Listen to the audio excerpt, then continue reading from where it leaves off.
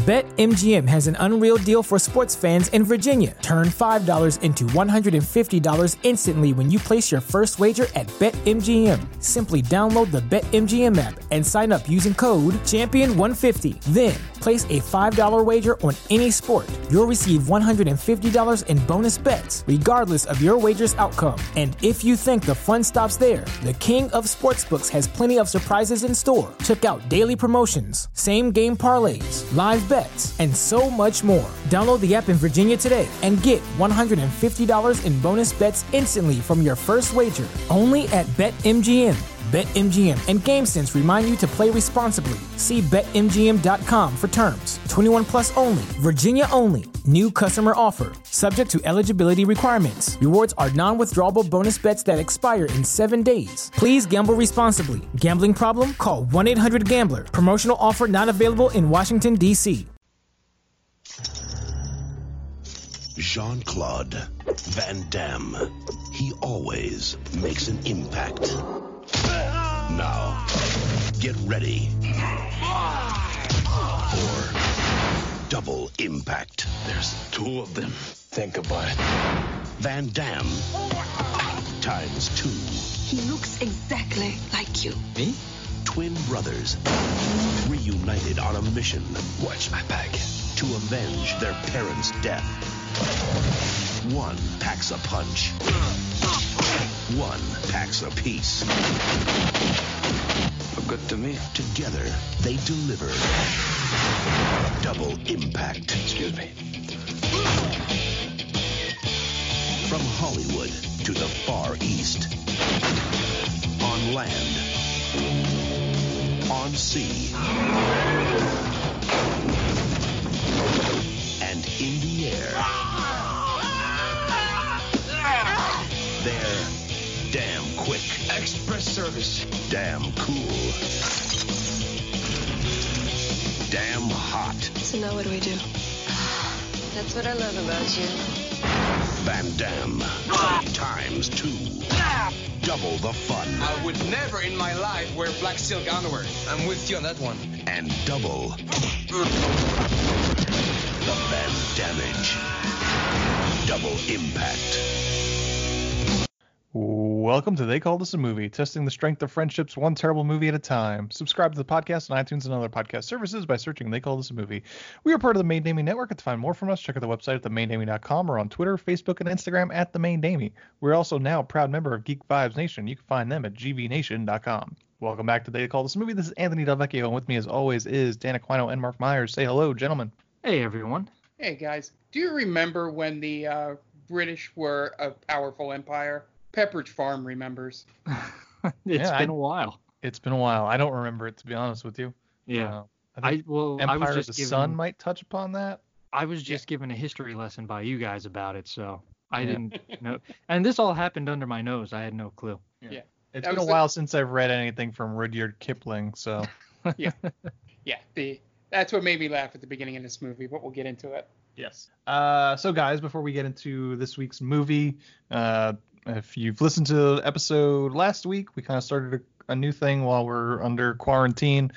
So, guys, what are you watching in last episode and this episode? So I started to watch Tiger King, and then I realized it was like rampant animal abuse. So I was like, well, I can't get behind that. So I turned it off. And then I switched on to Community because I found out that that's now on Netflix. And then that had rampant animal abuse in it?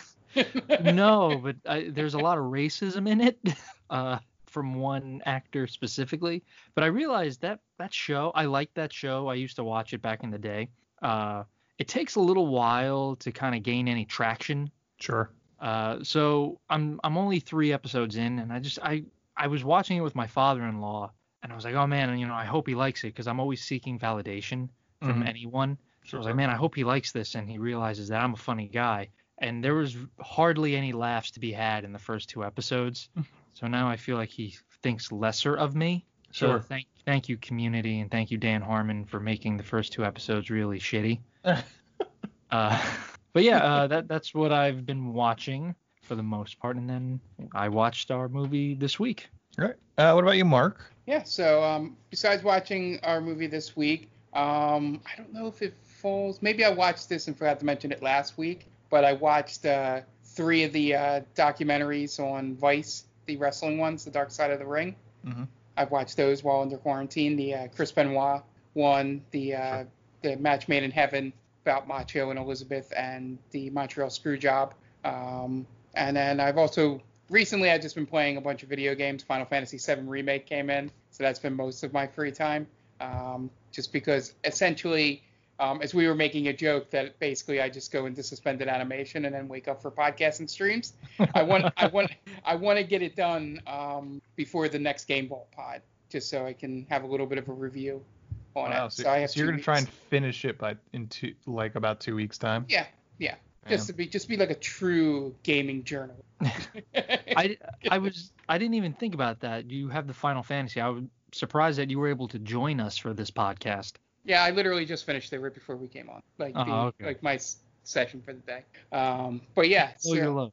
Yeah. So and then also like we had the discussion like that I have to be doing something, but it's essentially I preparing for Stranger Damies and playing Final Fantasy and so not much time for me to really get the old movies fired up. The only thing I've been thinking about watching is something I've already seen, only because Anthony brought it up last week, is I have a Blu-ray of Perks of Being a Wallflower, and that was my movie of the year 2012, 2013. I forget. It might have been 2013. Or no, it would have been 2012 because the main Damie started 2013 and that was on our first top 10 list. Yeah. I think it was like 6 or something. Yeah, so I was thinking of watching that. But yeah, that's about what I've been doing. Do you have your Letterboxd thing open for? I haven't watched much of note.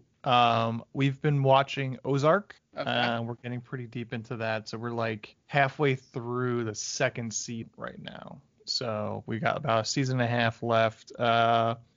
Still doing the Quarantine Days of Horror. Watched The Fog, John Carpenter's The Fog, for the first time ever. And another shitty movie called Ghost Keeper, which was possibly the worst movie I've seen in a very long time. It's a movie that they literally ran out of money halfway through, so they had to kind of write the ending while they were shooting, because they had no money to do what they were originally planning to do. And just continuing doing the Friday the 13th movies. So watched the second one this past week. So this coming week, this Friday, I'll be posting a review on the third film. Also watched a shitty quote unquote documentary called Demon House, starring Zach Baggins, the guy that does Ghost Adventures. Okay. That was terrible. Yeah. I've heard that name, but don't know anything. Zach Baggins, he's like the guy from Ghost Hunters if he had like the charisma of a Chris Angel. Okay. Sort of. Is he like the third Property Brother? I couldn't even tell you what the Property Brothers are like. It's an old photo going around from when they first started. They have the 3 brothers, posing, and the third one looks like Chris Angel. He has the hair over the eyes. Oh, gotcha. Sort of thing. So yeah, he's like a hot topic come to life. Yeah. This week, I suggested, and these guys agreed to go a little action heavy this week. Yeah. So we tapped our good friend Jean-Claude Van Damme, the Muscles from Brussels. JCVD. And this is the second time we've watched a Jean-Claude Van Damme movie, and this is the second time we watched a Jean-Claude Van Damme movie where he appears twice. He really loves himself. Yeah. He likes playing a dual role. So this week we watched Double Impact from 1991. Gentlemen, where are you coming from with Double Impact? And how many times have you seen this previous, Mark? That's a good question. Mark, do you want to go first? I've only seen it a couple of times, and most of those have been like on basic cable, so I did not know about the gratuitous scene that occurs near the end. But yeah, this is probably one of the ones I've seen the least. Time Cop is the most because it's obviously probably his best movie. But yeah, I had kind of an idea what the story was. I forgot the setting, and it made me laugh immediately at the beginning of this movie. But yeah, so this one, as soon as Ant suggested it, I was like, all right, yeah, we'll watch this. I haven't seen it in a long time, because it's not like one of their go-to JCVD movies. as we've all found out watching it. But yeah. So I realized that I had only seen the basic cable, and that's basically where I'm coming at with it. Is that I didn't remember much of it, but I did, at least remember that stupid part in the beginning when we first meet adult Chad. So we'll get to that. Are you talking about the moment where we almost see labia? Yeah. Well, we definitely see camel toe, but not of Yeah. Or is it? I think it's actually moose knuckle. Moose Right. We do get moose knuckle. Yeah, I think that's the scientific term. Yeah, probably because of the time period that I saw it and which basic cable I saw it on was probably an awakening at that point. Wait, from Jean-Claude Van Damme or the the lady? Julie Strain is the aerobics student. Yeah. So who would go on to star in a lot of softcore porn of the era? No bikini movies, right? No, earlier. Talking about I could pull it up, but Dan, where are you coming from? I've never seen this movie. I actually thought we were watching Deep Impact. I got confused. So I was like, oh, why? Well, that's not very action heavy. I mean, it's more it was kind of lame. But I was like, yeah, you know what, whatever. But then I saw that it was double Jean-Claude Van Damme, and I got super excited because I love Time Cop. So I was like, how could this be any worse? Like this will be just as good because again, you're getting twice the Van Damme, and I was very disappointed in this movie. We'll save it for the rest of the show, but yeah, Jean-Claude Van Damme can only pull off one thing, and that's playing Jean-Claude Van Damme. And in this movie, he tries to do two different Jean-Claude Van Dammes, I think, and it's really shitty.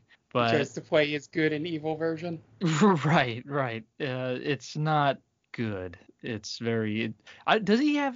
I want to know. Does he have any other movie where he plays a dual role? Is it just Double Impact and Time Cop? Those are the only two I remember. I think we might have run the gamut of Jean-Claude Van Damme in dual roles. I think we need to bring that back. I think we need to get Jean-Claude Van Damme in another role where he plays two Jean-Claude Van Dammes. The world sorely misses that genre of movies, and I think he'd be down to do it. Yeah. Julie Strain, star of Day of the Warrior, Heavy Metal 2000. She's also in Beverly Hills Cop 3 and Naked Gun 33 1/3, among a bunch of other softcore porn. She was a Penthouse pet. Well, I don't think Naked Gun 33 1/3 is porn, Ant. No, I mean, but it could be. With that name. It's true. I had forgot to mention on mine that I had forgotten that Bolo is in this movie. Who's from my probably second favorite JCVD movie in Kickboxer. Okay. Yeah. Well, I thought he was in Bloodsport. Bloodsport, I'm sorry. Yeah. Which is about kickboxing. Honestly, I think when I was watching this movie, we would need to get a face-off between Nicolas Cage and Bolo. Because throughout this movie, Bolo makes some wild faces, man. Yeah, he does. It's pretty awesome. I would like to see them out meme each other. Gotcha. Yeah, this is the first time I've ever seen this film. I think these are like the first two times I've ever seen Jean-Claude Van Damme movies. So when we've watched them on this podcast. I read on Letterboxd that it was basically Parent Trap meets Jean-Claude Van Damme, and I was not disappointed in that basically being exactly what this is. It's not as good as Time Cop. It's passable, I think, is what I could say about it. It's not particularly entertaining in terms of like, oh, that's hilarious. Let's watch that. Right. He's crazy. Oh, he's trying to do a weird accent with this one brother, and he's not pulling it off. So let's laugh at that. It's just, it's a run of the mill Jean-Claude Van. It's like middle of the road sort of thing. Yeah. The only thing of any interest is the fact that he's playing two parts, really, and it's he's barely playing two parts. Yeah. Really. The only difference is haircuts. Really. Yeah. That's really, and there are moments in the third act of this film where it's hard to tell who's who. Yeah, when they get all sweaty and greasy. It's tough to tell yeah, which one is which. Yeah. One sort of has bangs, the other one's got slick back hair. Yeah. Yeah, I think the one is clean shaven and the other Jean-Claude Van Damme has just a slight stubble to him to let you know he grew up on the streets. Yeah. He's not all primpy like the first Jean-Claude Van Damme. He grew up a block away from the guy that's eventually trying to kill him. But he still has the same accent. So he still goes by the same name of the baby that disappeared out from Mr. Zhang. Which makes no sense, right? Yeah. How would they know his name? How would he know his own name? That's true. He was 6 months old. I guess the maid. We never find out who raised Alex. I'm assuming it was the maid. She was the one that saved him. She dropped him off in an orphanage, it looks like. Oh, that's right. Yeah. Oh, that's why. I think it was a French orphanage. Yeah. So that's why he has the. Oh, yes. Yeah, it that's is. why he has an accent. Because they rubbed that in by having him sing Frere Jacques.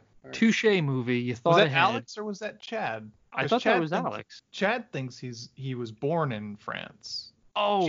Chad's Mr. Los Angeles, as Alex calls him. Yeah. But Frank raised him, telling him France. he was his uncle, but he grew up in France or was born in France. And then he just he drops that bomb. I'm not your uncle and you weren't born in France. Let's go to Hong Kong.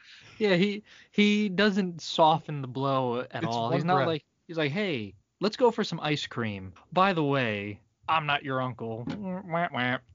He lays that. Yeah, he drops it, man. Just like, stop calling me uncle. I'm not your uncle. I'm not your uncle. You weren't born in France. Now we got to go to Hong Kong. It's a lot to lay on someone. What if he's just I don't even have a passport?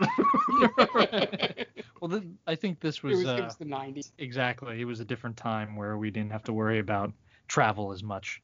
But Yeah. I think you still needed a passport. I'm pretty sure you needed a passport. Yeah.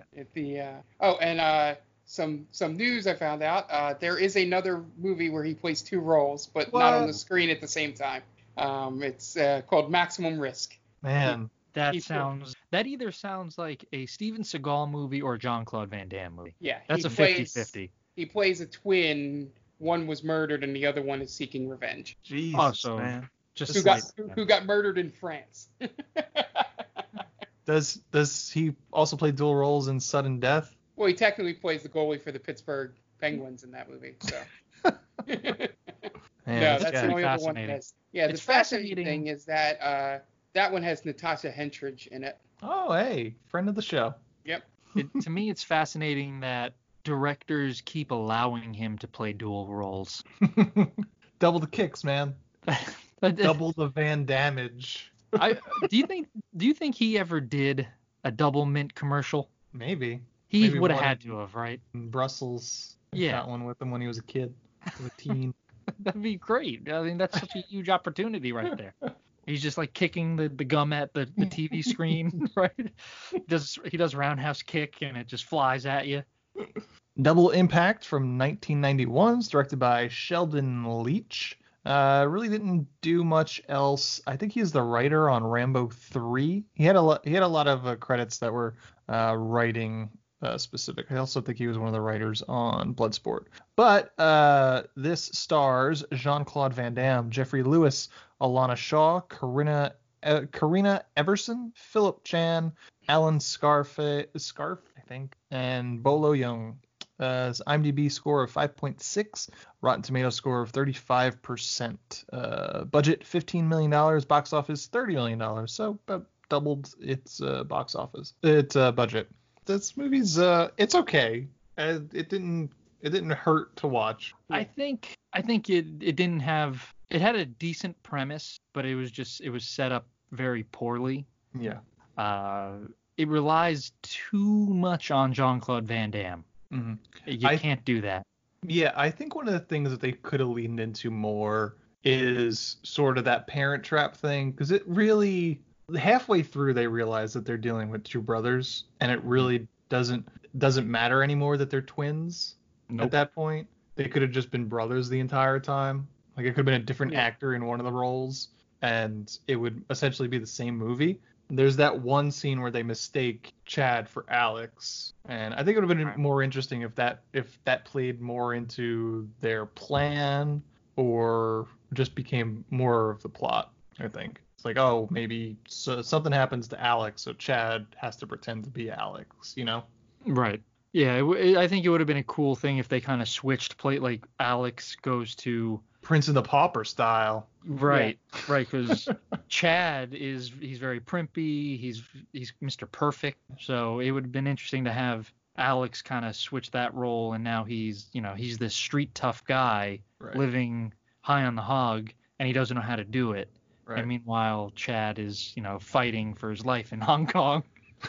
Or what if it's the reverse? Like, let's say Chad, prim and proper guy, and now he's got like these people after him. So in order to try and keep him safe, they switch roles with Alex, who's more streetwise and stuff, and Alex assumes Chad's role so he could handle himself if somebody comes in and is like, oh, I'm coming through your window, I'm gonna karate chop you to death. He's like, oh no, I know karate too. Yeah. I'm gonna do splits and I kickbox and fight, sort of like that. You bring that up. This movie sorely lacked splits. There's only one split. Again, this is what you said about Time Cop. Yeah, there was Time Cop only had one one split. Right. Yeah, and But you were at expecting least- like 5. But at least in Time Cop, the split mattered, right? Yeah. He does the split when he electrocutes the room, right, or something like that. I see that's a good use of a split. I think there's a room full of women that split mattered too. I don't know. Maybe they were paid to pretend it mattered. They went home and they just went to town. They jilled off. They jilled off big time. I don't know. They wore out those D batteries. I don't know. That we see a whole lot of Jean-Claude Van Damme through those tights. Mm-hmm. And listen, I don't. This is gonna sound weird, but Jean-Claude Van Damme has cake. He's thick with 2 C's back there. He is, man. He has a run for his money with that one henchwoman. Oh, he has the second best quads in this movie. That woman has Her quads for days. She's Saquon Barkley of this movie. Yeah. And I looked her up. She's not really like I figured she was gonna be like a stunt woman. Mm-hmm. Not really anything. Like she had like maybe 15 roles or so in her career. She looks like she could have been on American Gladiator. Yeah. No, but that's that's in my notes. I think once or twice, just her quads. Well, because when she walks at the camera, you get a good look at it sometimes, and it's just like it's defined, man. Those quads are defined. Yeah, like, because she's wearing shorts in that scene. She's wearing shorts, and just those quads are on display. Or you just kick through a cement wall.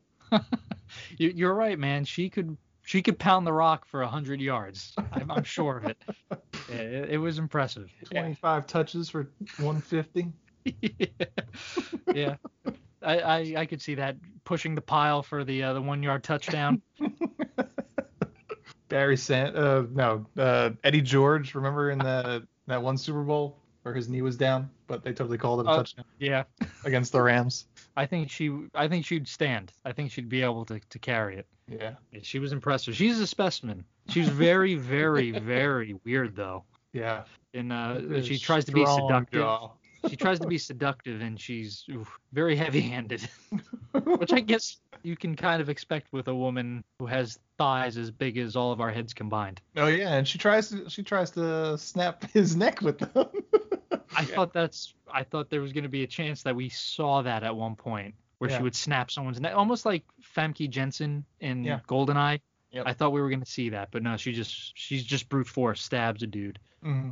That was a little disappointing. Like the size of her quads didn't play nearly as much into the movie as you think. Right, and again, you waste a split, you waste some stellar quads. Those were savage, man. I want those quads. Yeah. You guys. It's just all wasted, essentially. You were gonna say something, Mark? I'm going through Jean-Claude Van Damme's trivia and stuff on IMDb, and it's kind of wild. Dan, you'll be happy to know this. He is an animal rights activist. Ooh. I like him. So also Steven Seagal, though. Yeah. Well, I mean, you could still be an asshole and be an animal rights activist. He also calls himself the Fred Astaire of karate. Oh, there we go. And apparently he thought Time Cop and Bloodsport could have both been multiple franchise movies that were very popular. Well, but the idiots, at first he said the idiots sold the Time Cop rights to television, And then the Bloodsport people just used second-rate kickboxers for the sequel. Oh, damn. Yeah. That's pretty hard, man. Yeah, Those are I all think- hot takes, by the way. Yeah. All of Fred his quotes are Astaire. hot takes. It's great. Which I admire. Yeah. I mean, if you're known for roundhouse kicks, you're gonna have some hot takes, I'd imagine. You know. Muscles from Brussels, just telling it like it is. That's why he's not employed anymore, I'd imagine. I guess so. Well, has he been up to anything in a while, Mark? He did JCVD. That's like 10 years ago at this point, though, isn't it? Let's see. The most recent thing. Oh, he's been in a couple.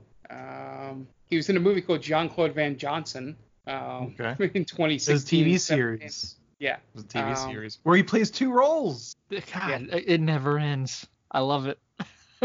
Yeah. I think he does mostly like farcical things. Yeah. Now he's doing like. He's in Minions: Rise of Gru. There you Yeah. go. It looks like he's doing the Bruce Willis thing, like where he just does action movies as an old guy. Yeah. You know. I hope he pretends like he wants to be there more than Bruce Willis does. Yeah. Well, yeah. I don't know. I haven't heard much about how Jean-Claude Van Damme was on set, but we all know that Bruce Willis was just a huge pain in the ass through most of his later years. Do you think Jean-Claude Van Damme was like that? Do you think he was tough to work with? But she was tough to work with in his heyday. Right. Yeah, he And then he some of the got trivia. humbled. Yeah, some of the trivia. He rejected a 3-film deal with somebody because he wanted $20 million a picture, like Jim Carrey. Damn. And that he rejected a role in The Expendables in 2010 because when he asked Stallone what the movie was about, he says, "Don't worry, you're going to make a lot of money." And he was like, "I don't want to hear that. I want to know what I'm doing." He did wind up in The Expendables 2, though. Yeah. Do you think he walks into casting agents now and just says, "I'm the Fred Astaire of karate"? And then he does a split. He does split. Do you think he just yells that wherever he goes? Probably. Because I would, honestly. I like how he did that, because there's no way that was taken by anybody. Fred Astaire of anything. Yeah. Yeah, this is great. That reference is going to be dated in a couple of years. Nobody's going to even know what that means. Yeah, and apparently Time Cop was the movie he was paid the second most for, $5 million. What was number one? Street Fighter. Okay, yeah. Yeah. Which will probably be an episode before we finish this podcast one day. Yeah. Yeah, we got to finish out. We have to touch on most Jean-Claude Van Damme movies. It's gonna happen. Yeah. We still haven't done the Seagal movie yet. Yeah. That's probably for the best. You know, Yeah, it could be. He's more of a joke in Yeah. himself, in and of himself, really. So there's Sure. really no need to touch on that. Do you guys want? I'll shoot it down. Do you guys want to get into the plot at this point? Yep. Yeah. All right. Dan, you got anything to say?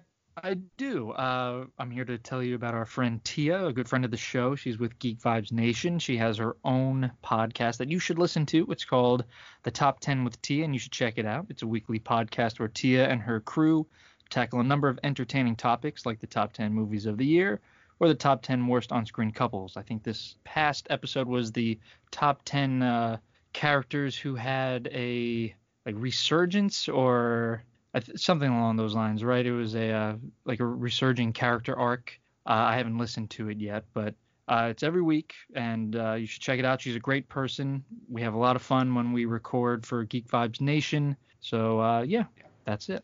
All right. So we are going to take a quick break to listen to a couple notes from friends of the podcast, so we will be right back. Hey everyone, this is Steve. And this is Adam. And we're part of the Hop Nation USA podcast. Pittsburgh's #3 craft beer podcast. Join us every Friday for new beer reviews. We'll talk about the news, history, and homebrewing. Plus, we'll sit down with the best brewers and industry personalities that'll have us. So whether you're a casual drinker, a hazy boy hophead, or even if you're a whale hunting cellar hoarder, just search Hop Nation USA on Apple, Spotify, or your favorite podcatcher and join the nation. Oh, hi. Didn't see you there. It's me, George, from the best little horror house in Philly, the show where we talk about the best horror movie ever made, according to our guest at least. We've talked about groundbreaking classics like Texas Chainsaw Massacre and Alien, but we've also got a lot of great ones coming up, including some very fun guests like Len Kabaczynski of Swamp Zombies and Red Letter Media fame, Caroline Williams, the star of Texas Chainsaw Massacre 2, and Chase Williamson from John Dies at the End. So make sure you're subscribed to the best little horror house in Philly, and I'll see you boils and ghouls over there. And welcome back, and now it's time to get into the plot for Double Impact. We open 25 years in the past in terms of this movie on a dedication ceremony for the Victoria Harbour Tunnel in Hong Kong. Again, as we mentioned, the idea of a British-controlled Hong Kong immediately dates this movie. Yeah, and I had completely forgotten about that this was the setting for this movie. We have two Brits, Paul and Nigel, who are basically responsible for this tunnel project, and in attendance for the ceremony is Paul's wife and his infant twins, Chad and Alex.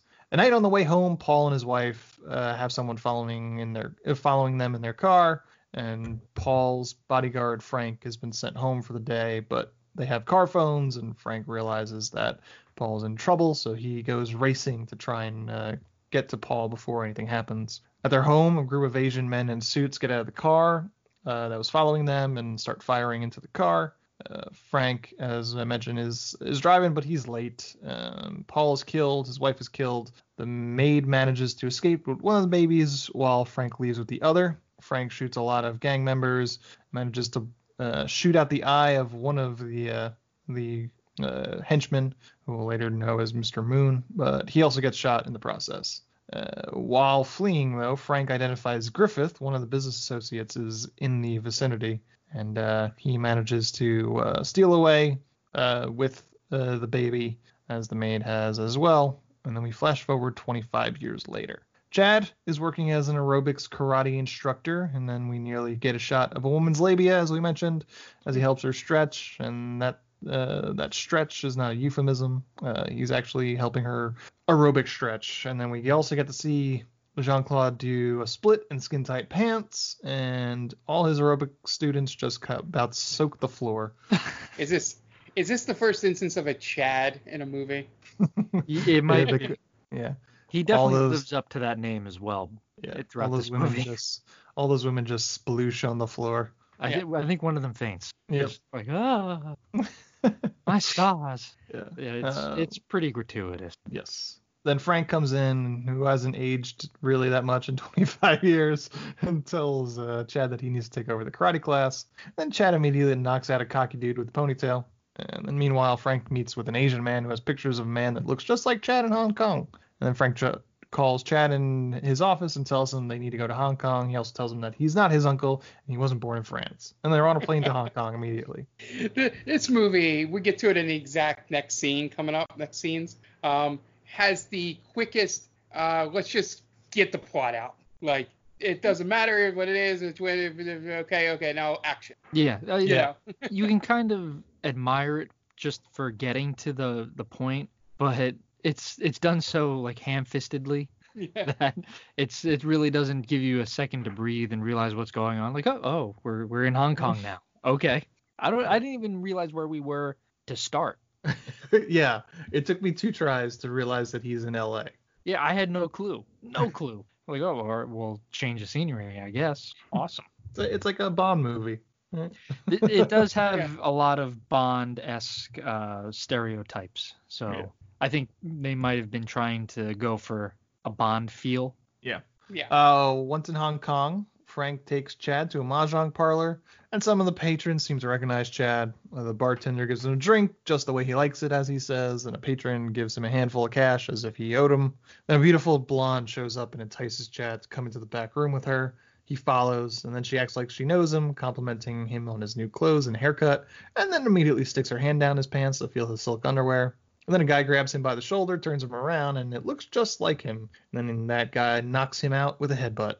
And when Chad wakes up, Frank tells him that the guy is his twin brother, Alex. And if nothing else, this movie improves on the separation conceit of The Parent Trap. We now realize why they were separated, as opposed to The Parent Trap, where it was just, we're divorced, pick your favorite kid, and then be on your way. I do like how Alex yells at his girlfriend for sticking her hand down Chad's pants. Like, how could you not know? Like, what do you mean? It looks just like him. That's not fair. Come on. I would never wear black silk underwear is his comment. And not, I would never wear bright pink shorts. Yeah. He looks like a tourist. Yeah. I mean, they definitely do have very different styles in terms of clothing and just overall appearance. But if you're going to pick one thing to nitpick about, it can't be silk underwear. Because, come on. It's like her hands are already down his pants at that point. Right. The worst has been done at that point. So if you're going to blame her for not noticing something, maybe notice that he's wearing like super short shorts that are definitely not what Alex would wear. I mean, he's like a biker dude pretty much. It's like saying, like, how could you not know it was me? My dick is so much bigger than that. They mention their dicks a decent amount in this movie. Yeah. They're technically only talking about one dick. Right. You know, it's just John Claude talking to himself about his own. But it's strange because he mentions like, oh, you have when she sticks her hands down his pants, and it's like, oh, you have a surprise. It's a huge surprise, which kind of tells me that it's not that big because you really don't have to go. It's what is it? You're not the king if you have to say you're the king. Right. You know, right. So I think you're overcompensating there. And then he has that really weird moment in the Asian market. Right, after we see a frog's fucking head chopped off. What's it gonna do? For that, make my dick bigger? Right. Like it was like, oh, that was weird. I don't think any of us expected him to say that. So Frank gives them the lowdown on Griffith's involvement with financing the tunnel and a secret loan he took out with the Triads. And once the tunnel was completed, their father's expertise of tunnel construction wasn't needed by the Triads, so that's the reason why they had him killed. Also, as I mentioned, why has Alex been hiding in plain sight under his given name in the city his parents were killed, just like Luke Skywalker on Tatooine? I didn't even think of that. So then after this, Alex takes Chad and Frank on his boat while he conducts some business. Another boat docks with them, and they exchange a couple of Mercedes with a trunk full of cigarettes for cash. Then the authorities, I suppose the Hong Kong equivalent of the Coast Guard or something, shows up with a sail, and the sales partner think Alex turned them in, so they fight until they wind up knocking the other dudes off the boat. Then a boat chase ensues between Alex's boat and the police. To shed weight, Frank and Chad push both Mercedes off the boat and then explode them in order to keep the police boats off them. Which makes no sense, really, if you think about it. Yeah. The police boats could have easily have just gone around them. I guess they're too they close. Don't make it. It's a big ocean. It was only a harbor. It was still pretty spacious. It didn't look like they were tight, you know. Like, oh my God, there's 2 cars on fire. What should we do? We were never trained for this. They just turn around. We're strictly sea police. So. I guess we have to turn this boat around. We'll get them next time. Then at the market, we learn that Danielle, Alex's girlfriend, has been working for Griffith for 5 years. This is where we get to see the frog get his head chopped off. As I mentioned to Dan, who is, it seems like they were at the Asian market and they're just like shooting B-roll and they managed to capture that. Doesn't really seem like they were just like, let's chop some frogs' heads off. I hope that's what it was. Yeah. And like you said, it did make me feel a little better that it's just B-roll. Yeah. I'm starting to question whether or not you know this ahead of time, because we seem to be watching a lot of movies where bad things happen to animals. I swear I did not. As soon as I saw it, I was like, he's going to mention this. This is strike 2, all right? Next thing you're going to want us to watch Cannibal Holocaust. Like, I didn't know that they eat a turtle and a pig there. I didn't know, Dan. I'm sorry. Again. I'll never Spoilers, Dan. That's the only thing I took away from that movie. So they, why did I scroll up already? Where am I? So we know that Danielle works for Griffin, yes. right? And they're in the market, yes. And she storms away. Yeah. So then Frank appeals to Alex that Alex could be making money off the tunnel. He's like, it's your birthright, more or less. This is what he's saying. So then Chad takes a cab back to his hotel, where a bunch of Triad guys show up in some Mercedes, who mistake him for Alex, and they put him in a car. where he meets Alex's employer, who is not happy with the loss of the cars. Yeah. He gives Chad. Oh, go ahead. I was going to say, my one issue with this scene is that they know that people are after them, but yet for some reason they split up, Frank and Chad. Like, why is he going back to the place alone? Yeah, I don't know. You know, They do this numerous times throughout the movie. I wonder if it's just stupidity where it's just like, well, they're not after me. They're after my brother. Which is very possible. I mean, Chad he's kind of an idiot. Yeah, he's a big dumb baby. He is. So yeah, he gets put into the car.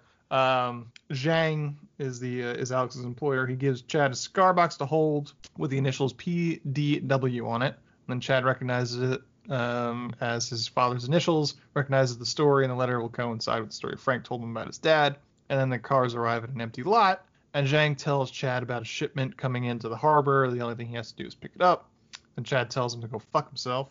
And then Zhang sicks his thugs on Chad, and he starts kicking some ass until Mr. Moon shows up, and then who is Zhang's right-hand man, and he steps up and just destroys Chad, tossing him around in an empty shipping container, and just really just getting the best of him. Bolo. So Chad gets dumped back at his apartment and relays the story to Frank and Chad. Chad tells Frank he's now in on the plan to get his birthright back from the Triads, as is Alex. Meanwhile, Danielle starts doing some digging into the Victoria Harbor project at work. She gets caught by some other woman named Kara, starts questioning what she's doing, and she's like, nothing, bye. I'm supposed to be here. Has to ask Mr. Griffith. Bye. Bye. Peace. Deuces. Yeah. And then Danielle calls Alex to relay what happened, but she couldn't find anything because someone walked in, meaning Kara. And Alex said he's taking Chad on a fishing trip. So Alex takes the boat to some sort of abandoned island with an abandoned hotel where they plan to stay. Chad is not pleased with the arrangements. Alex isn't so sure about how Chad is going to fare in the fight with the Triads. We get a lock and load scene where we get to see the guys look over all the weapons that they have at their disposal. Their plan is to interfere with the shipment Zhang told Chad about. So Thursday night at the dock is when it's going down, and it's a stealth mission with Alex leading the way, killing dudes with a flick of his wrist. Eventually, a gunfight ensues, thanks to Chad's itchy trigger finger. So we get a long, drawn-out scene where guns go off, Alex dual-wielding, and gangsters all with machine guns, sometimes from 6 feet away, so they're adhering to social distancing. And Chad has some sweet rolling on the floor moves, where he rolls as he shoots his gun.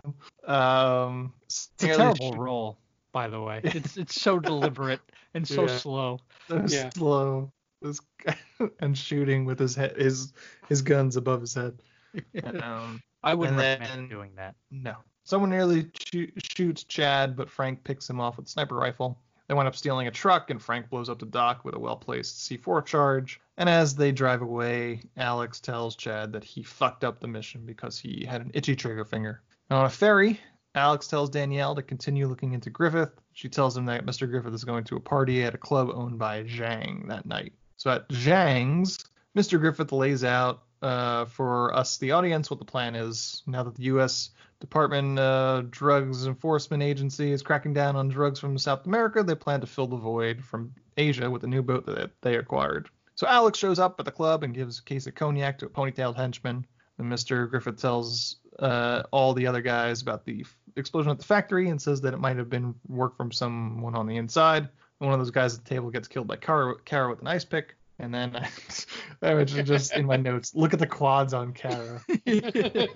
Just underlined several times, quads. I'm telling you, for our listeners out there, you really have to see these quads. Like, we're not underestimating them, or we're not overplaying it. No. I would say they're something to behold. Yeah, I literally wrote down in my notes, look at the quads on Kara. I don't write that for anybody else. That this woman's made me stop and point out to myself, holy shit, those women, the quads on that woman are incredible. Especially, I feel like for a movie, because this came out in 1991. Like, when was the last time prior to that where you saw a woman with just like quads that could crush a watermelon, man? Yeah, they're cracking walnuts with those babies. So I would love if anyone listens to watch that and just get back to us and just like tell us like, yeah, those were awesome. Yeah. So Chad heads in from the back, walking around with another case of cognac. I don't really know what their plan was at this point. I am confused as well. So I think it's just Chad fucking up again. Yeah. So I guess the cognac boxes really have bombs in them. So I'm pretty sure that they're okay with casualties of innocent people at this club. Well, the thing that bothered me about this scene was how readily they were to accept a gift from a guy they just beat the shit out of like the day before. Like, oh, okay. Like, I don't think you're going to plan any sort of vengeance on us after we left you for dead. Thank you for the gift. No, a marked box. What's in it? I don't know. Yeah. Terrible security. Right? Like, you think that you would like open the box. Yeah. This doesn't feel like bottles of liquor. Yeah, they're not banging around in here. Exactly. Man, those are packed good, huh? Right. I mean, then again, the guy who I guess was like head of security for Nigel was he has a ponytail, so you really can't. Decision making is not the best. Exactly. You get what you pay for. Yeah. So Chad heads in the back, walking around with a case of cognac. Zhang sends his men to bring Chad, who they think is Alex, into the back to quote-unquote thank him. And then before that happens, Frank sets off a C4 charge in one of the boxes, and the scene devolves into some karate action. Alex breaks a glass with his bare hands for no reason, and they fight some dudes, and then eventually they leave. But Zhang and Griffith then realize there are two Jean-Claude Van Dammes. And then they realize what they're dealing with. Next day at the office, Danielle gets caught by Kara, the woman with the quads. So she has to frisk her. And it's a little sexual assault here for the audience here. Yeah. Danielle calls the guys and gets Chad, says she found something in the files. Griffith and Zhang are listening to the whole conversation. And Chad says that he's going to get Frank and Alex, and he's going to meet her at Alex's apartment. But Chad searches for all of like 2 minutes and can't find either of them, and then takes the boat on his own to go meet up with Danielle. Yeah. Mark, were you going to say something? I was going to say, I think this is the moment where you can tell Danielle is probably not the smartest person in the world. Sure. Let me call from the office phone. Yes. To tell him what's going on. And neither is Chad, really. Yeah. Because Alex would probably know better. Yeah. The funny thing is, she mentions that she shouldn't be doing it. Like, I can't tell you this over the phone, meaning she knows that she's probably being listened to. Yep. Yeah. And she continues to talk. I can't really tell you this, but here's everything that I'm knowing that I can't tell you. Yeah. What are you doing, lady? That's not how you do it. That's not how you relay sensitive information. You got to figure out, you call from a public payphone or something. Yeah. Exactly. So Frank and Alex are stuck on the island while Chad goes to meet up with Danielle. Chad meets up with her, but Zhang's men show up right after, trapping them inside. Luckily, Danielle knows a secret way out, so they escape through a back alley with a couple of guys chasing after them. The one thing I want to mention, I don't know if you guys noticed this, but when he kicks the door open, you can clearly see it's a set. Like, he kicks it open, and there's like a wall frame, like a 2x4 thing. Sort of like the back of another set. It would have been great if he kicks the door open and there's like a Teamster there, like eating a donut. Like, oh shit. Yeah, it looks like the camera was like in the wrong position. Gotcha. You know, like it shouldn't have been shooting out the door. Right. When he kicks it, but it's like real quick. It was like the editor, you editing video before, and it's probably saw that and went, "Fuck, I can't cut it anywhere." Right. Did you get coverage of him kicking the door from the other side? Yeah, we need. No? Fuck. Okay, hopefully nobody notices. This shit's on you guys. And that's why this movie bombed. That made him money back plus. Yeah. Oh, did it? 15 million budget and made 30. 30, okay.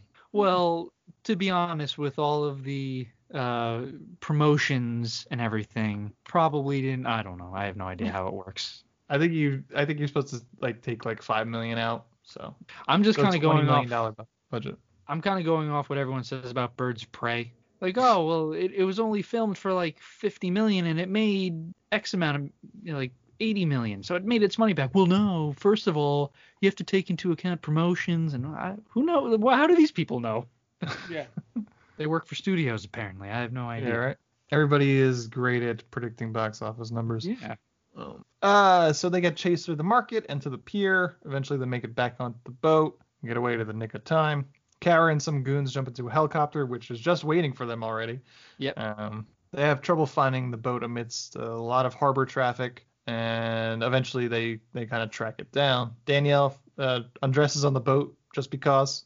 Yeah. I guess they jumped into the water, I guess, was the conceit of why she had to take her clothes off. That was a point where I was just like had a little when it happened, and she comes downstairs and for no reason just drops the towel. Yep. Like there was like a quota. They were like, all right, we need to have boobs in this movie. So you're gonna come down here and just drop the towel right here. Yeah. It's like we gotta show boobs in within the first hour, or else we're gonna lose people. So 55 minutes towel drop. They pushed it to the limit. I mean, I appreciated it. I was surprised, and I was like, oh, here we go. Now it kind of brought me back in. So they knew what they were doing. They knew, man. They were just leaving the steaks on the grill just long enough. Exactly. Yeah, they're no fools. Yeah. But yeah, it was quality boobage. So yeah, very good looking woman. I don't even really know who she is or where else we ever would have saw her. Yeah, but she didn't do much. Yeah, I feel like she would have been like on Married with Children or something like that. Sure, there's like the one episode that she was on. Right. Right. Like Bud tries to hit on her and she just like calls him a nerd or whatever, a geek, and just like throws him out the window or something like that. You know how it goes, guys. Yeah. That's not her. But anyway, so yeah, then meanwhile, Chad is chugging Johnny Walker Red Label, and the helicopter eventually makes it to the island and sees Frank, and then heads back to report to Zhang, and Danielle is downstairs going to change, and I guess Chad has some sort of psychic connection with Alex. Is that what it is? Yeah, I guess so. So Chad isn't chugging Johnny Walker Red Label. Alex is chugging Alex, Johnny Walker Red Label back at the hotel, because now he's imagining his brother fucking his girlfriend, and it is a very specific imagination. Like he even recognizes the clothing line on below deck. Oh, they're gonna use that to fuck. I know it. He has such a great meltdown, Alex. Motherfucker. It's like Tommy Wiseau at the end of the room. Yeah, exactly. It's such a good mental down, and you're right. He does have a very vivid imagination of what his brother's doing to his girlfriend, because he's got her in like position. Right. Like I would hope that if that was happening, well, I guess if you're going to that level, you really have to over exaggerate it, right? If you're Alex, like he's better than me at this or whatever. I have no idea, but if I was imagining my twin brother banging my wife, I would hope it was just like missionary. Like, please let it only just be like real boring sex. But no, like, in Alex's eye or his mind, Chad is a fucking dynamo. Yeah. Acrobatic, man. Oh yeah. Just standing up. Now he's like carrying around, pile driving her. Yeah, he's very Boston good. Crab. He's good at the sex. Yeah. Chad is which with the name like that would probably be contrary to what he's good at, I'd imagine. He's more braggadocious about sex, right? Because he talks about how big his dick is. Like, is this gonna make my dick grow bigger? So I would feel like he's very insecure during sex, Chad. Like, he's very shy about it. Or maybe he's just the opposite. He just like fucks and doesn't give a shit. Like, I got whatever, mine, basically. Whatever, still smashed. Yeah, like, I got mine, basically. Right. Yeah. It was the best 2 minutes of your life. So then Chad shows up back on the island, and Frank is pissed because now he has to get rid of the boat and says, "You've got some explaining to do." So now explaining to do. Because Alex is in Frank's ear talking about how he's fucking my girlfriend. I wish Frank would have said that. Like, yeah, Alex thinks you just like fuck Danielle, so you got to figure that out real quick. He could have warned them. I know he says you got some explaining to do, but it's like could have been like, dude's fucked up and he's out for blood. Yeah, right. Yeah. We know that Alex is a hothead, and you just came back with his woman. Do you think maybe, Frank, you should be there to kind of referee the situation a little bit, you know? Yeah. But no, he bolts. Fires a gun. But not before Bolton. Was like, gotta go get rid of this boat. Bye. I don't want to be there for this. So Chad walks into the hotel with Danielle to a drunken Alex who's pissed because he assumes they fucked. He slaps Danielle right across the face. Chad kicks him in the face. Then Chad and Alex fight up the stairs and fall over a balcony. Frank eventually comes in, fires a gun in the air to stop them, and then Chad uses the F word. He does. No, Alex uses the F word. Alex uses the F word. The asshole. He'll always be an F. Yeah. Yeah, it's a slang for, you know. I think we know. Yeah. Okay. Yeah, I think so I may be drunk, but tomorrow I'll be sober, and he'll always be an F word. The hero of the story, ladies and gentlemen. Slapping women and using slurs. Yeah, I keep screwing up their names because they're both Jean-Claude Van Damme. It's okay. They're the same person essentially, even in the movie. The brothers both say they don't need each other, and Alex goes storming off. No, Chad goes storming off, saying he's going back to L.A. and runs off. This part of my notes, I kept swapping them. I kept getting it wrong every time. So the next morning, Alex wakes up on the beach and sees a bunch of thugs storm the beach and carries helicopter in the air. Then the thugs storm in the hotel and start shooting the place up. They take Danielle hostage, and Alex does some beach cleanup, if you know what I mean. Starts killing off these thugs left and right. Zhang arrives, asks where the twins are, and Frank says fuck you and gets punched. Zhang says they're going to bring back Danielle to Griffith. Meanwhile, Chad and Alex are taking out a bunch of goons separately, sometimes with kicks, sometimes with guns. Mostly kicks. Yeah, mostly kicks. I was going to say there's a really bad punch to kick ratio in this movie. I think Chad just knows how to kick. It's all he does. That's all he does. Alex eventually winds up with a really big gun, and Alex and Chad eventually meet up back with one of the goons tied up. We're going to ask him some questions. Griffith arrives at the dock with Zhang and Kara, where Frank and Danielle are already taken captive. Mr. Moon is giving Frank a good once-over. And then Zhang asks if Frank is going to talk, which to me is odd because the only thing they could possibly need to find out is the location of the twins, when in reality, the twins are probably going to come to them because obviously that's the reason why you would take Frank and Danielle hostage in the first place. Yeah. Good point. Chad and Alex sneak onto the boat with the old fake prisoner routine, which never works in D&D. Nope. Gotta roll better. That's very true. Yeah, most of the time in the movies, the guards roll very low perception. And then Chad and Alex start making their way through a bunch of faceless goons, shooting, kicking, punching. Then Griffith gets on the PA system to let the twins hear them torture Frank. Then more gunfighting. Chad gets to one of the PA boxes to tell Griffith that he's a dead man. Then Alex gets into a fight with a goon with spurs in the pitch black, which is kind of a cool scene from a cinematography standpoint. But it's like the weird oddball scene where they tried to stylize it a little bit. And it winds up not being that good of an action scene. It's very short. Yeah, he catches him and he just like punches him a few times, and he flexes on the last punch. Did you notice that? He punches, he's like, ah. He does like a real, he kind of does that, I'm trying to think of what do you call it? He flexes. Yeah. He gives a good flex and you see it in the shadow. Meanwhile, Chad takes on Mr. Moon. Mr. Moon picks up a barrel of flammable material and tries to crush Chad with it, but Chad kicks him in the dick and then gets out from under it. And then Chad and Mr. Moon then take off their shirts and fight like real men.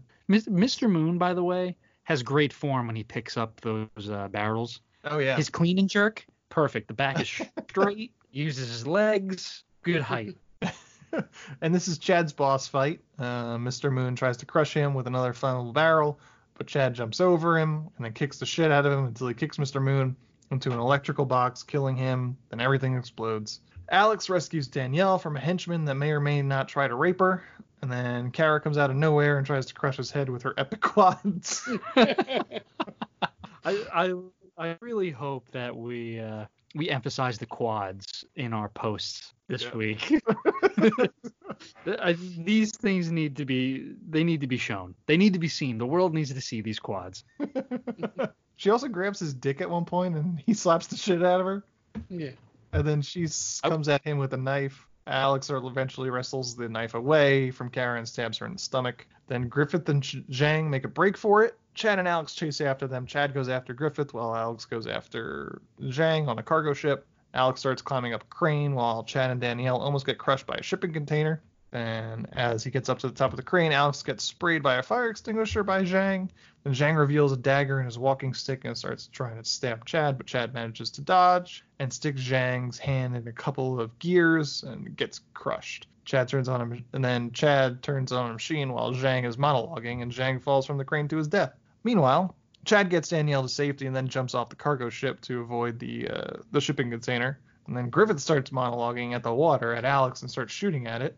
But then Alex jumps into the forklift behind Griffith and drops a shipping container on him. Then That was so funny. I want When to he say pops. Go ahead. I want to say I think you flipped them again. I told them Chad goes after Nigel. And Alex goes after Zhang because he says that's mine. Yeah. Chad jumps into the forklift behind Griffith and drops shipping container on him. Yeah, Chad pulls an Undertaker. Yes. It's so funny. Oh, I laughed out loud in that scene when he pops out of the darkness of the forklift and he yells the guy's name. Oh, that was the best part of the movie. I could watch that. Yeah, I could watch that scene 100 times. Then Alex and Chad hug, and Chad pushes Danielle towards Alex, who then they hug, and then Frank shows up, coming from wherever the hell he was stuck in, and then they give a big old OK sign. Freeze frame ending. Right. What a terrible way to end on a freeze frame with just one of the Jean-Claude Van Dammes giving the OK sign. I texted Why not Ant, both of them? I texted Ant in all capital letters, freeze frame ending, as soon as it occurred because I didn't want to spoil it for you. So I did put it in the group chat. This Easily is one of the worst freeze frames we've seen. This is one of the first in a long time, but yeah not a great one. I wanted the end to be Alex and Chad fighting to the death over Danielle. Like Double Dragon. Like Double Dragon. Yeah. Like they kill Shang. They kill it's Nigel, right? They kill Nigel or Griffin, which is a super British name, by the way. That's like the most British name ever, Nigel Griffin. Yeah, I wanted it, they kill both of them and they meet. Their eyes lock and Danielle shows up. And then it's just like Mortal Kombat styles. Round one, fight. And then they just go at each other, and it's just nothing but kicks, really. Just constant kicking. And then, Alex probably kills Chad and then just like asserts his dominance, bangs Danielle on Chad's body. But it's still not as good as the sex that he imagined them with. So he takes his own life.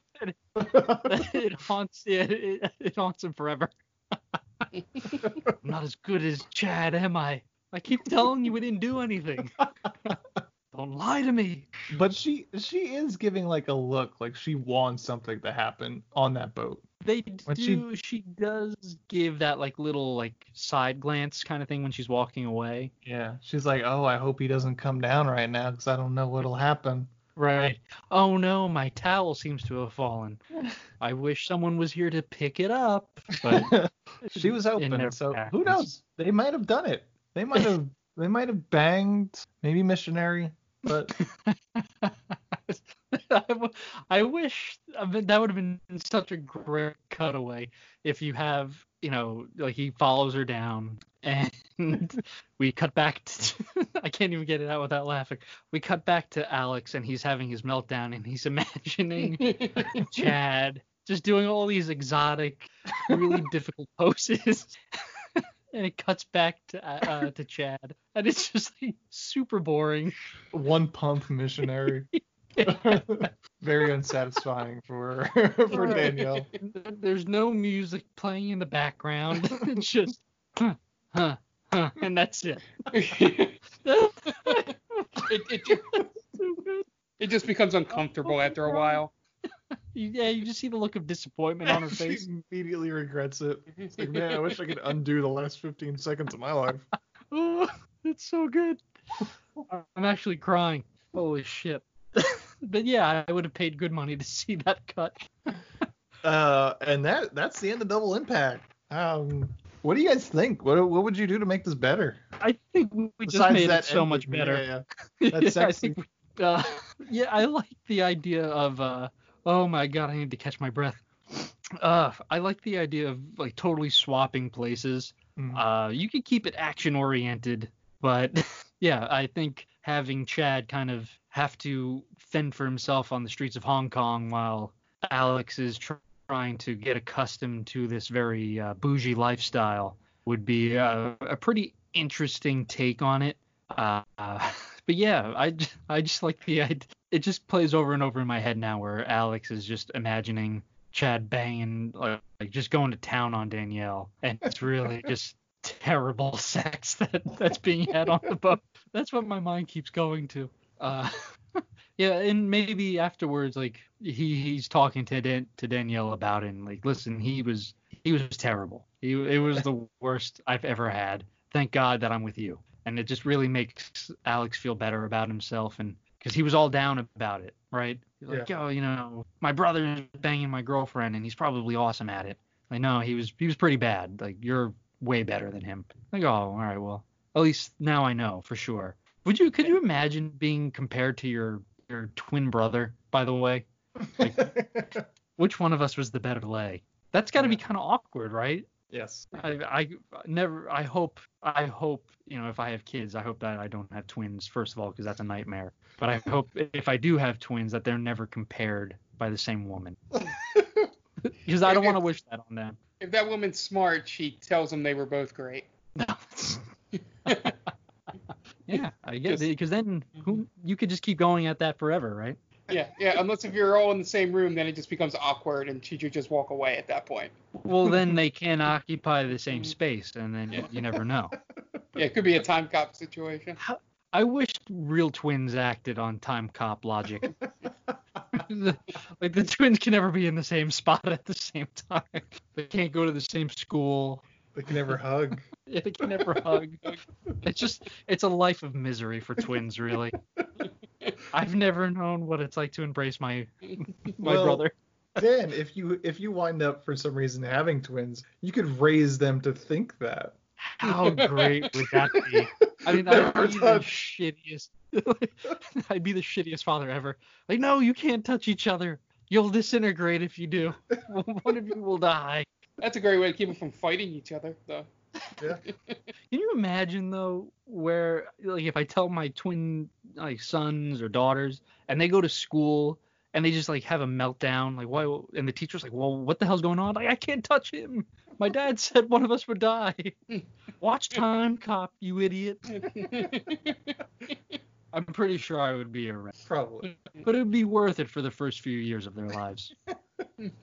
And then the psychiatric bills come in. It was like, maybe this wasn't the best idea. Do you think I would get more respect in prison or less respect if I told them, like, my cellmate, like, what are you here for?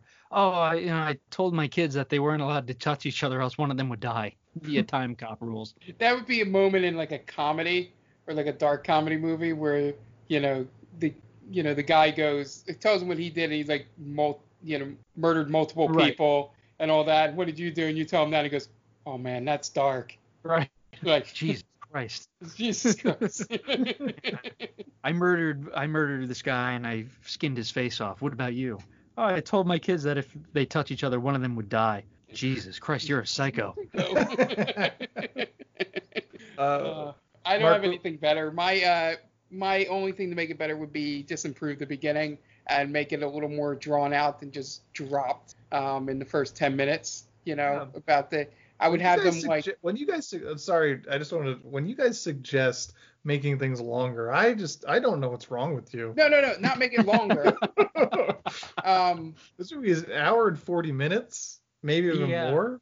It is long enough. It definitely. My suggestion was more, not so much make it longer, but instead of just making a 10-minute info dump, like have them, we have to go to Hong Kong, but when then they run into each other, like do that back to back, where they hit each other and then spin around. Sure. Yeah. Sort of thing is how they find out about each other. Like that is what I mean, more than, hey, that's your brother. Is your brother? Your father's dead. He was killed by these two evil guys. Let's go get him. Like, just make that 10 minutes like an actual action scene. Yeah. I think What if they this did? They thought they were movie each other's mirror, and Yeah. they're doing that like hand Yeah, thing. yeah. They walk by and come back real quick. I think this movie was done better with Beverly Hills Ninja in a way, right? Because you have Chris Farley, who's brothers with what's his name, Robin. I forget. He was in Mortal Kombat. He was Liu Right. Kang. I know who you're talking about. Yeah. Yeah. I think it would have been better that way, where they do know each other, like the twins know each other, and one's this primp proper, he doesn't get his hands dirty, and the other one, obviously is more rough and tumble, where the one who's rough and tumble is always saving the other one. And then when, Alex is in trouble, somehow Chad is able to reach deep down and like not necessarily goes off, and kung fu fighting plays in the background, and it something sort of like that. But because you were right, and at one point it ceases to really be that they're brothers. It's just like they are brothers, but it doesn't mean anything. Like oh my God, I need to save my brother. Just like Right. They're just there. It doesn't matter that they're twins. I mean, it doesn't even matter that they're brothers, really. Sure. Right? Because none of one, that's my brother, or like I gotta protect my brother. It never comes to light that the one cares about the other. Right. That's true too. Yeah. It's just they're just two guys, really. Yeah. Yeah. Right. They have a mission, and they happen to be brothers. Yeah, the only part that a twin could have come into factor is if they do that thing where one's older than the other by minutes or something like that, and that's why he would get more of the dividend than the other. That'd be something hilarious. like that. That's the only way twin even matters in this movie. And then they fight to the death over the dividend. Yeah. I just wanted to see them fight to the death, really. Or they could finally double team somebody. Right, without fear of disappearing. What this came out before Time Cop, right? No. 91, I think so. 91, yeah. Time Cop was 94. I think that's right. Okay. Yeah. So I am Because wrong. I was gonna say if one came out before, if this had come out after Time Cop, then I would have liked to have seen the kind of Time Cop callback, if you will. Mm-hmm. Like maybe they go to high five and like, well, maybe not. Because then they can't touch. Yeah, in terms of what I would do better, I've already mentioned doing kind of having the twin thing mean more than what it does in this movie. I mean, I guess they only had to pay an actor once. They didn't have to pay two actors. I think that's what this accomplished. And I guess it stroked Jean-Claude Van Damme's ego a little bit, because apparently he likes playing dual roles. But yeah, no, I think what you guys had suggested more or less makes plenty of sense. So now, marry, fuck, kill. Alex, Chad, or Mr. Moon? Oh. Yikes. Alex, Chad, or Miss... Oh, wow. That's tough. You can't fuck Mr. Moon, because I'm pretty sure he fucks you. Right? Yeah. Sure. And I don't think you could kill Mr. Moon, because he would kill you. So I think Mr. Moon just kind of runs train on all of us. Yeah, you have to marry him. Right, and just hope that, well, but then you're subjecting yourself to just a lifetime of abuse, really, because he's not gentle in any sense of the form or sense of the word. I think if you can kill Mr. Moon, you kill Mr. Moon. Well, if you're going by Alex's imagination, you fuck Chad. And then you marry Alex, right? Because it looks like Chad he'll show you the world, man. Well, that's why you marry him. Take you on the ride of your. But then the sex grows stale. Right? You want that one time fling with Chad, and he leaves you wanting more, I think. But at the same time, Alex will probably beat you in a long-term That's a good relationship. point. That's a good point, right? Because he'll get drunk if he thinks that you're banging someone else. Yeah. And he's he'll hit jealous. you. He's the jealous type. Yeah. So. And then because then that leaves you with like explaining weird bruises on your eye, like, oh, I ran into the door. Yeah. This is the third time that you've run into the door, Dan. Everything okay with Alex? It's fine, I promise. Alex is a good guy. I don't know. Yeah, I'm definitely killing Mr. Moon. I'm banging Chad, and I'm marrying Alex, I think. Okay. They're both rich, so. That's true. They got that sweet, sweet tunnel money. That's true. they're tunnel barren. Mark? Yeah. So the only thing I'd really change is I would kill Alex, marry Mr. Moon, and fuck Chad, because he would be soft and. Wow. Interesting.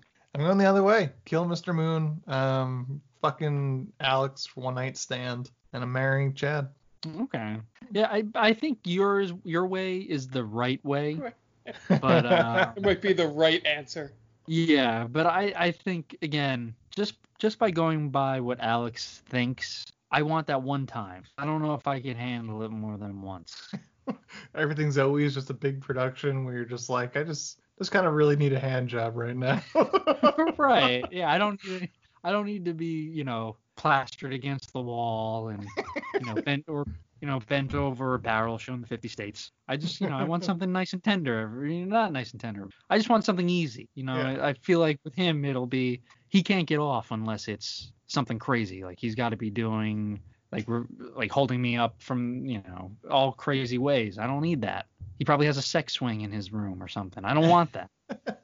Just put me on the bed. I'm easygoing. I will consider the kitchen counter. That's as far as I'll go. Where we know he can do splits on. Exactly, yeah. And I'm sure he wants to do that at one point. Like, come on, man. Let's just. All right. Chill. So you'll put up with an abusive partner in terms of just like pretty easy sex. Right, and then after a while, I don't think he's gonna want it very much. In these podcasts, I've revealed a weird amount of my like what goes on in my head, I guess. It's very strange. It's very strange how my mind opens up with these things, because I know it's fake, people. All right, it's fake. It's never gonna happen. I'm never gonna bang Jean-Claude Van Damme. All right. That's why I can go this crazy. I don't want people thinking like, Jesus Christ, Dan has really like contemplated how Jean-Claude Van Damme would go to town on him, I appreciate that you don't use these sections in like our posts. Because then my family members would see it and be like, okay, maybe we don't talk to Dan for a while. So far, Jen hasn't seen it. I'm lucky. Well, I guess that means that she's not listening. That's true. Or I just tell her when to stop. Don't listen to the last 10 to 15 minutes. All right, so I guess that's it. Yeah. Anything else? Want to play your shit? Yeah. Diaquino122 on Twitter. Follow me there. We'll have some fun. We'll have some laughs. We'll cry. At Stranger Damies for the Twitter for our Real Play D&D. We're also on Instagram, and same thing at Stranger Damies. Love talking to all of the D&D community on there. Bunch of great people. Follow a lot of other good D&D podcasts. So if you're looking for another Real Play D&D podcast, go on there. We have a ton of friends on there. And that's it from me. Yeah. So Stranger Damies airs every Wednesday. Episode posted yesterday is the first of a new session. Which these next 4 episodes, I think, is a good start to our next arc of the campaign. So I'm looking forward to everyone out there hearing it. And then we have the Game Vault Pod cast had an episode on Monday. We talked about our favorite controllers. We picked a new thing for the Retro Roulette. So be sure to listen to that. You can listen to all of them on Twitter, iTunes, Google Play, anywhere you get your podcast. We also have a Twitch channel for Game Vault Pod. You can go there, and we stream about 4 or 5 days a week. So yeah, that's basically why I don't watch a lot of movies. Go check us out there. And the Twitters are at Stranger Damies and at Game Vault Pod. Check us out on the social medias. All right. Yes, and this is They Called Us a Movie. You can find us at theycalledusamovie.podbean.com, and anywhere you get your podcast, just search for They Called Us a Movie. We should pop right up. We're the Main Damie at themaindamie.com, and on all social media platforms at the Main Damie. I'll just search for that. Facebook, Instagram, Twitter. the main Damien will be there. We're also a proud member of Geek Vibes Nation. GVNation.com is the main website, and Geek Vibes Nation on all social media and podcast streaming apps. They got a bunch of great shows. Dan mentioned the Top 10 with Tia. They've got another bunch of great shows that network has. Something for everyone. Comic stuff, TV stuff, you name it, they have it. And I am at Aunt Delvec on Twitter. You can find me there. And that's my personal one, but the main Damie, if you want to get us in contact with us, Twitter's the best way, but you can also hit us up at themaindamie@gmail.com. Suggest a movie, suggest a question. If you have any questions you want to have us raise at the top of the show or something like that, feel free to ask. And I think that's going to wrap it up. The director of... What a double impact, that's the name of this movie, is Sheldon Leach. So, for Dan Aquino and Mark Miners, this is Anthony Del... Does they call you Miners? I think. Almost. It's fine. We'll go with it. Dan Aquino and Mark Myers, this is Anthony Del Vecchio telling Sheldon Leach to go fuck himself. BetMGM has an unreal deal for sports fans in Virginia. Turn $5 into $150 instantly when you place your first wager at BetMGM. Simply download the BetMGM app and sign up using code Champion150. Then, place a $5 wager on any sport. You'll receive $150 in bonus bets, regardless of your wager's outcome. And if you think the fun stops there, the king of sportsbooks has plenty of surprises in store. Check out daily promotions, same-game parlays, live bets, and so much more. Download the app in Virginia today and get $150 in bonus bets instantly from your first wager. Only at BetMGM. BetMGM and GameSense remind you to play responsibly. See BetMGM.com for terms. 21 plus only. Virginia only. New customer offer. Subject to eligibility requirements. Rewards are non-withdrawable bonus bets that expire in 7 days. Please gamble responsibly. Gambling problem? Call 1-800-GAMBLER. Promotional offer not available in Washington, D.C.